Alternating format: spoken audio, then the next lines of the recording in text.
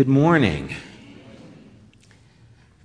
If you have your Bibles, open to Acts chapter 27.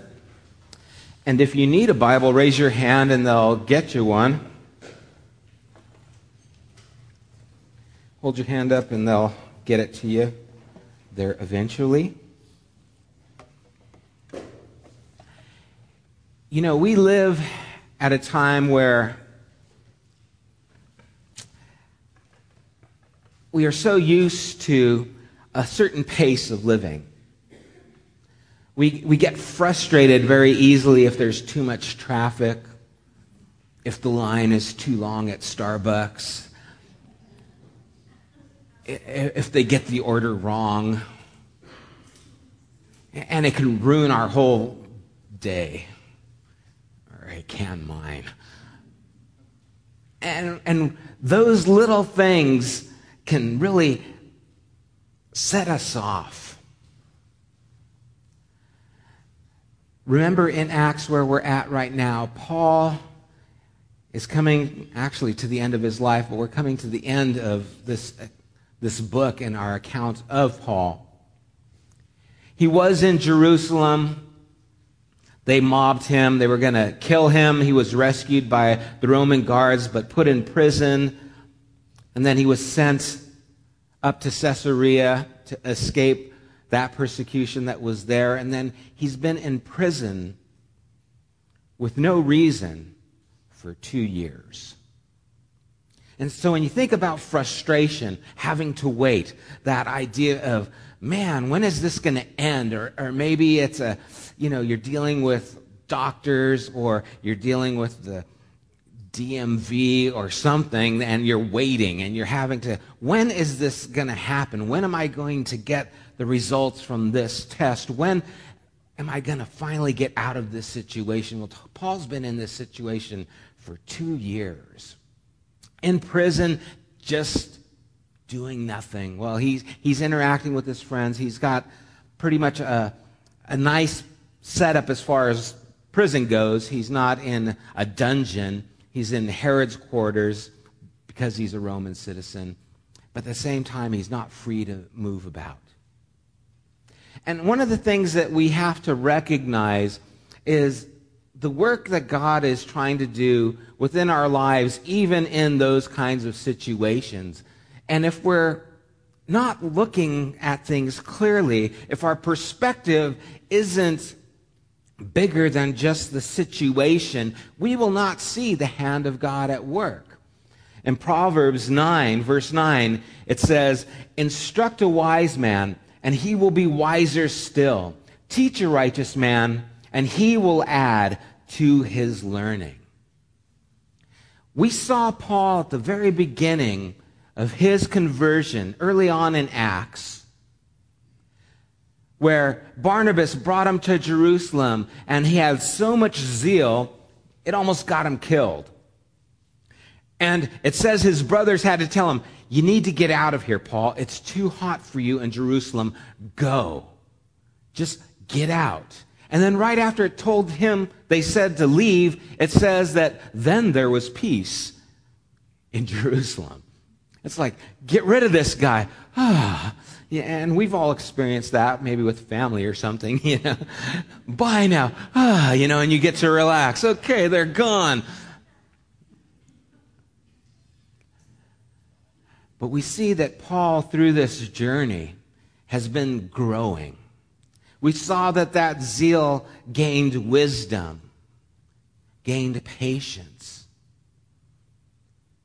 And now here, towards the latter part of his ministry, we're going to see that patience and that spirit change within him to a gentle spirit starting to take place. In verse 1 through 3, it says, "When it was decided that we," that means Luke was with him there, "would sail for Italy," that sounds nice, "Paul and some other prisoners were handed over to a centurion named Julius, who belonged to the imperial regiment. We boarded a ship from that place, Adramyttium, about to sail for ports along the coast of the province of Asia, and we put out to sea. Aristarchus, a Macedonian from Thessalonica, was with us. The next day, we landed at Sidon, and Julius, in kindness to Paul, allowed him to go to his friends so that he might provide for his needs. Why would Julius do that? Paul is a prisoner. What is it that made Julius say to Paul, you know what, you're free to go. Go ahead and hang out, go amongst the group there and get to know your friends and have them take care of you. Have you ever been on a cruise, like maybe one of those short cruises to Ensenada? I got to go on one of those. I haven't gotten on the big cruise yet, but one of these days. And you go to a port, and then they say, okay, you're free to go and have the day in Ensenada, and you can go buy souvenirs for too much money and get a blanket or a poncho or whatever it is you want to get and bring back to the... You're allowed to go and wander free. Well, Paul was allowed this freedom to go and hang out with his friends, but that wasn't something that was normal for a prisoner. That wasn't something that he would naturally be inclined to, because a prisoner they're worrying about escape, they're worrying about if they're going to come back, but he didn't have that worry with Paul. And we see the intensity of the situation later on in the same chapter, verse 42. After the ship is shipwrecked, and if you want to hear the whole story, you can read along later on. We talked about that on Thursday, but in verse 42 it says, the soldiers planned to kill the prisoners to prevent any of them from swimming away and escaping. But the centurion, that's Julius, wanted to spare Paul's life and kept them from carrying out their plan. He ordered those who could swim to jump overboard first and get to land. The rest were to get there on planks or on pieces of the ship, and this way everyone reached the land safely. And so this was a serious situation. There are prisoners there, and they were planning to kill them so that they wouldn't escape. That's, not a good thing, but that's your choices. And so Julius, again, wanting to spare Paul. And what strikes me is, what was it about Paul that made this centurion care? What was it about him that provoked him to give him freedom and provoked him later on to spare his life? In Proverbs 16:7 it says, when a man's ways are pleasing to the Lord, he makes even his enemies live at peace with him. That's a powerful verse. And what I want to ask this morning, are our ways pleasing to the Lord enough to bring about peace, even with our enemies? Are we living a life where people can see us? And Jesus said this, live your life in such a way that men will see your good works and glorify your Father who is in heaven. That they won't be able to look at you and say, I don't trust that guy. I don't know about her. She's iffy. But there is enough within you that makes them say, they're okay. I'm at peace with them in their situation. Are we living that kind of life? That even our enemies are at peace with us. Peace is a trademark of the Lord. We talked about this a little bit last week on Father's Day. We talked about the DNA of God being love and also being peace. Jesus said, blessed are the peacemakers, for they shall be called the sons of God. And it's different between a peacemaker and a peacekeeper. A peacekeeper just tries to keep things from exploding. A peacemaker brings peace into the situation. When Jesus was born, they said, of his birth, the angel said, peace on earth, goodwill towards men. Isaiah 9, verse 6, talked about Jesus and said, his name will be called Wonderful Counselor, Mighty God, Everlasting Father, the Prince of Peace. And this idea of peace encompasses who Jesus is and is to encompass who we are as well. That it would rub off of us, so to speak, and affect other people. And you and I know what it's like to live among people who aren't at peace. We know what it's like to have confrontation. It's around us all the time. It's around us on the freeway. It's around us in our homes. It's around us at work.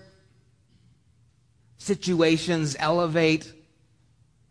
And really, the lack of peace is very often due to the pushing of ourselves and wanting our way.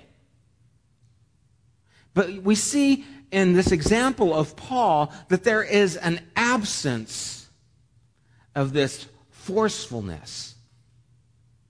That he's no longer pushing and pushing, that for 2 years he's stayed in this situation. They've seen him in prison for 2 years. They've watched him.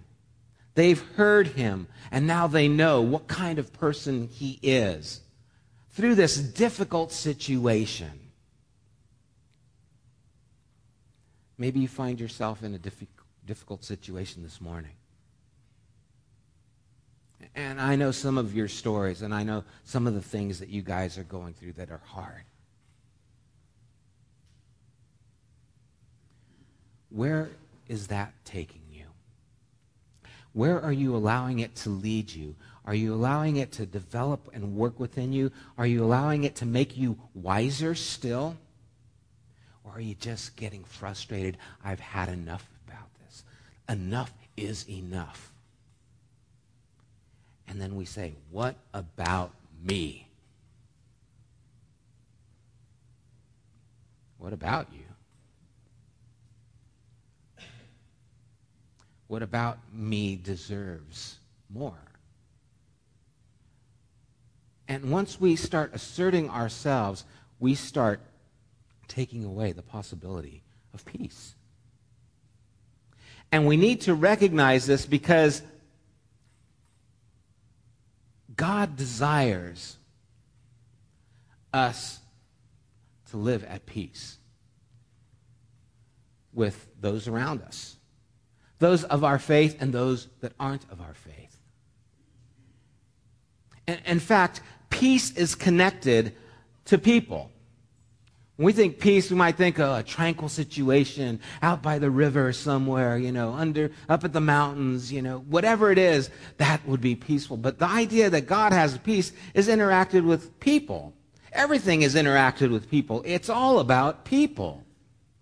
Turn to Luke chapter 16. Luke chapter 16, Jesus gives us a parable. And it's an awkward parable when we first look at it, because we start thinking, well, this isn't right. But he's trying to make a point, and it's a very important point that we need to get a hold of. Luke 16, verse 1. Jesus told his disciples, there was a rich man whose manager was accused of wasting his possessions. So he called him in and asked him, what is this I hear about you? Give an account of your management, because you cannot be manager any longer. The manager said to himself, what shall I do now? My master is taking away my job. I'm not strong enough to dig, and I'm ashamed to beg. I know what I'll do, so that when I lose my job here, people will welcome me into their houses. So he called in each one of his master's debtors. He asked the first, how much do you owe my master? 800 gallons of olive oil, he replied. The manager told him, take your bill, sit down quickly, and make it 400. Then he asked the second, and how much do you owe? 1,000 bushels of wheat, he replied. He told him, take your bill and make it 800. Now, first of all, stop here, because that's not right. That's not his stuff. That's not his olive oil. Those aren't his bushels. He's gypping his master. Okay, we got to get that clear. We might think, oh, that's okay then. Someone owes me. I don't have to give him all of it. Okay, just to make that clear in case you're thinking, this is something you're going to pattern yourself after. In verse 8, he goes on and he says, the master commended the dishonest, okay, notice that word dishonest, commended the dishonest manager because he had acted shrewdly. For the people of this world are more shrewd in dealing with their own kind than are the people of light. Okay, what's he trying to get at here? What's the point here? This manager was commended not because he was dishonest, but because he made friends.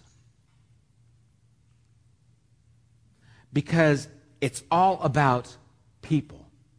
If you're going to invest in something, you need to invest in people. You need to care about how you interact with those around you.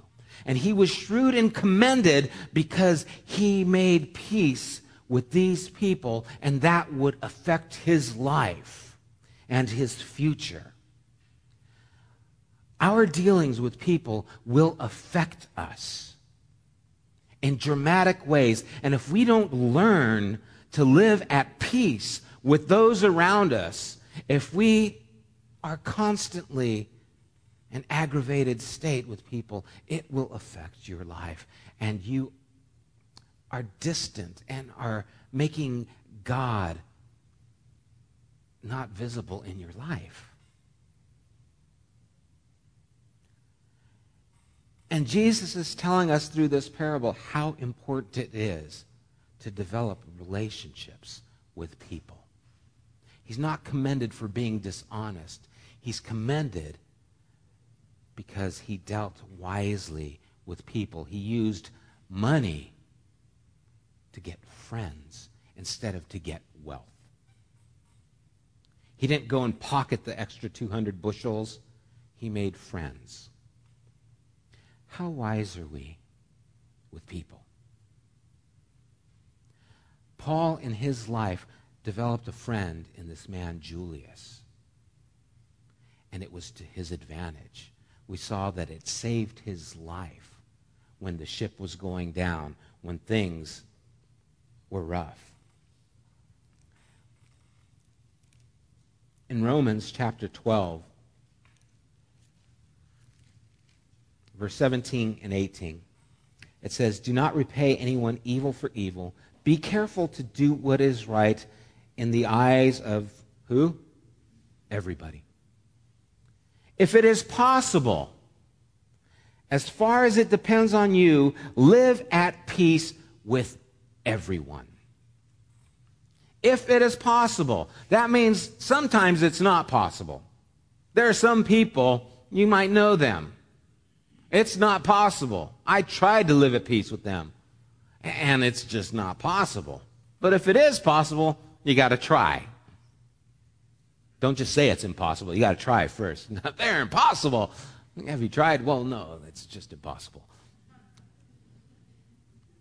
As much as lies within you, live at peace with everyone.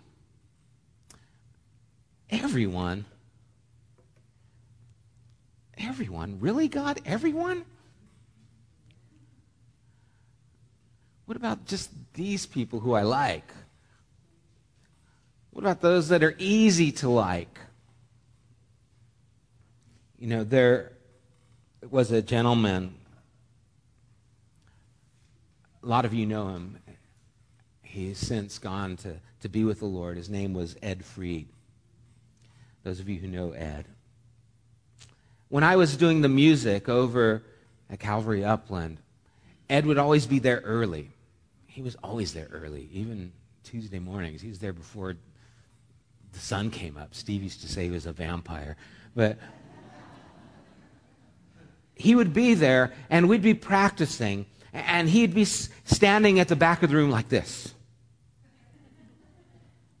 And he came up to me, no kidding, one time, and he said, your music is deafening. Not deafening, is deafening. It's killing you. It's killing me. And this was my relationship with Ed. It seemed like whatever I would do, especially in music, he didn't like. I don't know what kind of music he liked. I don't know, maybe Bill Gaither or something. I don't know. But he was constantly just kind of in this adversarial role in my life. And I can remember thinking, dude, what's your problem? Lighten up. Other people like the music. I hope. Why are you doing this? And I can remember very specifically God telling me, be careful. Be careful how you treat him, because how you treat him is how you treat me. And it was real clear. And so Ed Fried became my Jesus that I had to deal with. Oops. And, you know, things never changed a whole lot. He never liked my music, but he always let me know. And as many of you know, Ed was diabetic, and a few times he would have seizures, and he would go into just this catatonic state, and we'd have to put orange juice and get his blood sugar back up. I remember one Tuesday morning I was doing a Bible study, and Ed was there at who knows what time. I got there early, and it was like 5, and he was there before me waiting, you know, at the door. I felt bad, like, how long have you been waiting here, Ed? I'm here an hour early, and you're waiting for me. I mean, what if I didn't get here till 6? You'd have been waiting for an hour. Don't do that, Ed. You make me feel bad. Anyway, I went in there, and I was getting things ready, and then I came out of my office, and there was Ed on the floor. He'd gone into one of his seizures, and I was like, oh, not now, Ed, not now. Got some orange juice, you know, I took him, put him, and then, you know, I think the paramedics came that time, and he was okay. Well, Ed lost that battle with diabetes, and he lost his life. And I remember I was in Wales on a mission trip when this took place. And I thought, oh, wow, Ed's gone. And I remember sensing from the Lord and having a memory of just thinking about this that the Lord imprinted on my mind. Thank you for taking care of me. You see, the fond memories I have of Ed, I joke about his not liking my music, but the memories I have about Ed were having his head in my lap and giving him orange juice so he could get out of that diabetic coma. And Jesus saying, thanks for taking care of me. Thanks for caring enough to put my head in your lap and get me out of that. That's my memory of Ed. And I'm so thankful that I have that memory. As much as possible, live at peace with everyone and treat everyone like you would Jesus. Everyone. Not just the ones you like, not just the ones that are cool, not just the ones that are popular, look cool. Everyone. We are to love even as he loves us. It's important, and it makes a difference. Later on in Romans it says, do not be overcome by evil, but overcome evil with good. That's what we need to do. Now, we didn't go through this whole chapter, but in this chapter, for 2 weeks, Paul and 276 altogether are on this boat, lost at sea, in the storm. They can't eat because they're seasick. They don't know where they are because the sun hasn't been out because it's cloudy. There are no stars. They didn't have a compass, so they're just lost, and they are sick. They have given up hope. Paul warned them, hey guys, it's not going to be good. Later on, he tells them in verse 23 of Acts 27, he says, starting verse 21, it says, after the men had gone a long time without food, Paul stood up before them and said, I told you so. Men, you should have taken my advice not to sail from Crete. Then you would have spared yourselves this damage and loss. But now I urge you to keep up your courage, because none of you will be lost. Only the ship will be destroyed. So that's good news to everyone except the owner of the ship. Verse 23, last night an angel of God, whose I am and whom I serve, stood beside me and said, do not be afraid, Paul. You must stand trial before Caesar, and God has graciously given you the lives of all who sail with you. Now, Paul and this group are lost at sea. They're thinking they're dead. They're thinking it's over. And Paul says, don't worry about it. It reminds me of another story of someone who was on a ship. Turn to Jonah if you can. Maybe you guys are familiar with this. The book of Jonah, it's right after Amos, right before Micah, towards the very end of the Old Testament. Jonah chapter 1, verse 1. We'll read through verse 5.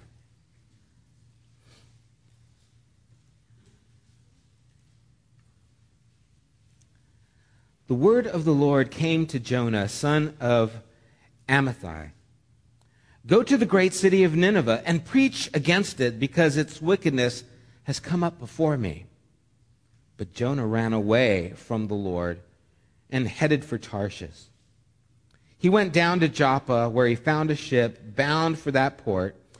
After paying the fare, he went aboard and sailed for Tarshish to flee from the Lord. That sounds dumb. Then the Lord sent a great wind on the sea, and such a violent storm arose that the ship threatened to break it up.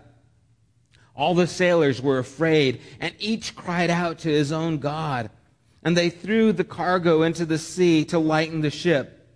But Jonah had gone below deck, and he lay down and fell into a deep sleep. We see almost the same picture with Paul and Acts, but there's something different.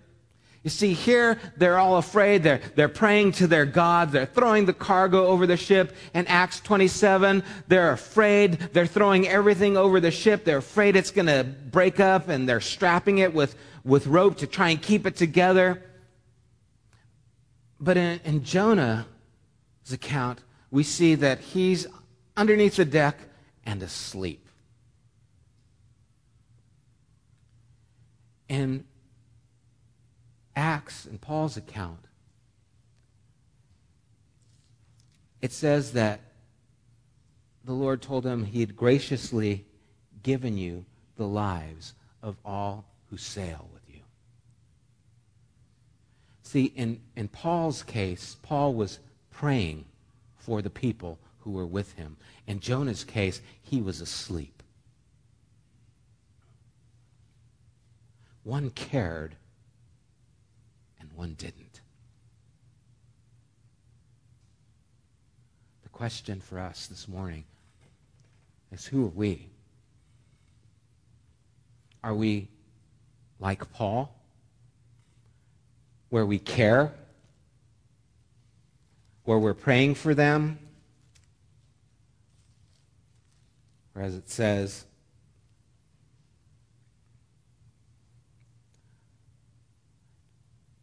God has graciously given you the lives of all who sail with you. God has given you the lives. That meant that Paul was a part of their salvation from this storm, from this disaster. God has graciously given you their lives. The lives of those on Jonah's boat, they were in his hands too, but he was asleep and didn't care. which one represents us? Do we care? Are we like Paul and we're praying, we're involved, and we desire their salvation, we desire their life, we desire them to be okay? Or are we like Jonah? I don't care about them, I'm going to sleep. What about me? I don't want to go to Nineveh.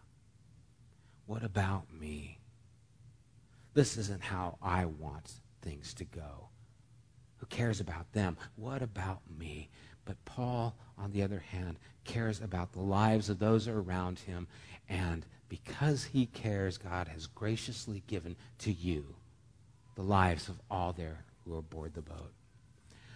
What a powerful example and contrast that is for us. Because many times, without thinking about it, we can get into the place where we just don't care about anyone but ourselves and how this affects us.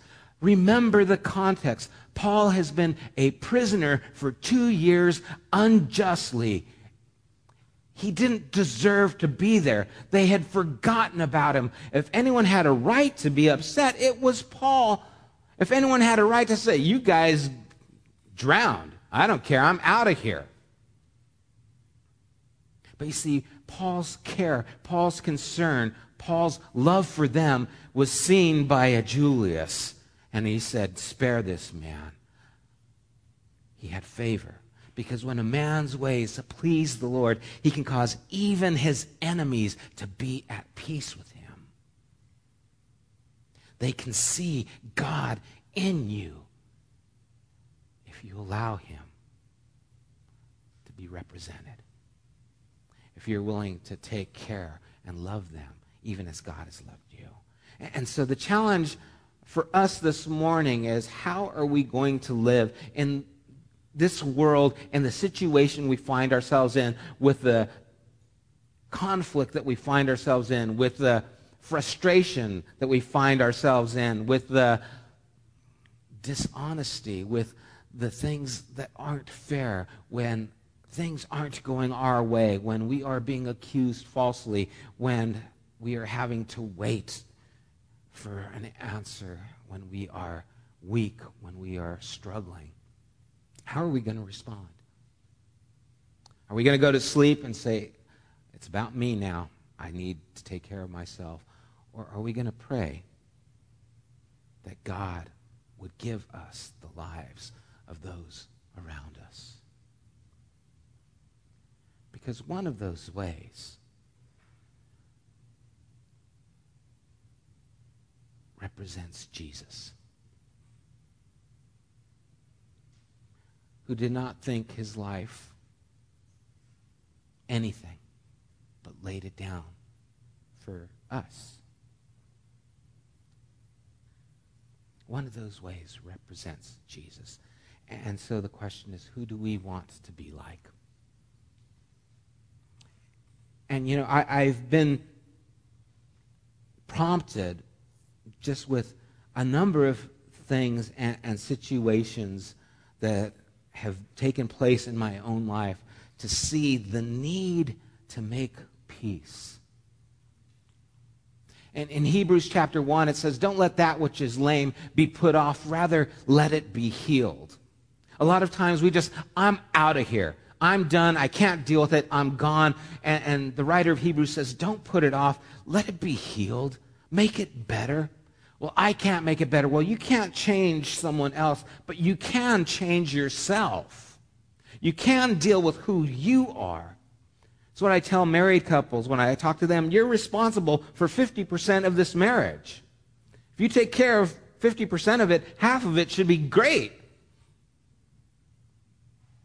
Then if the other person just gives a little bit, you're over the mark. Maybe it's 55% good, but at least it's 55. But you are responsible. You can't change the other person, but you can change yourself. And we are responsible for our conduct. And as much as possible, live at peace with everyone. even the Roman guard who's watching over you, even the guy who doesn't like your music. Because by doing that, you represent Jesus. So I pray that we would represent Jesus and allow the Lord to be honored within our lives. Let's pray.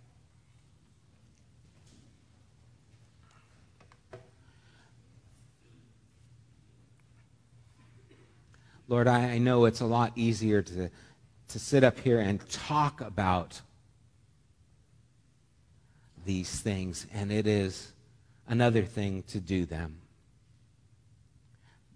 But Lord, we need to have the right perspective, and we can see that perspective in Paul with where he was at and with how he represented himself. And Lord, I too pray that we would be wise and grow wiser still. That this journey that we are on is not over, and we can learn and move forward in our relationship with you and in our relationship with others.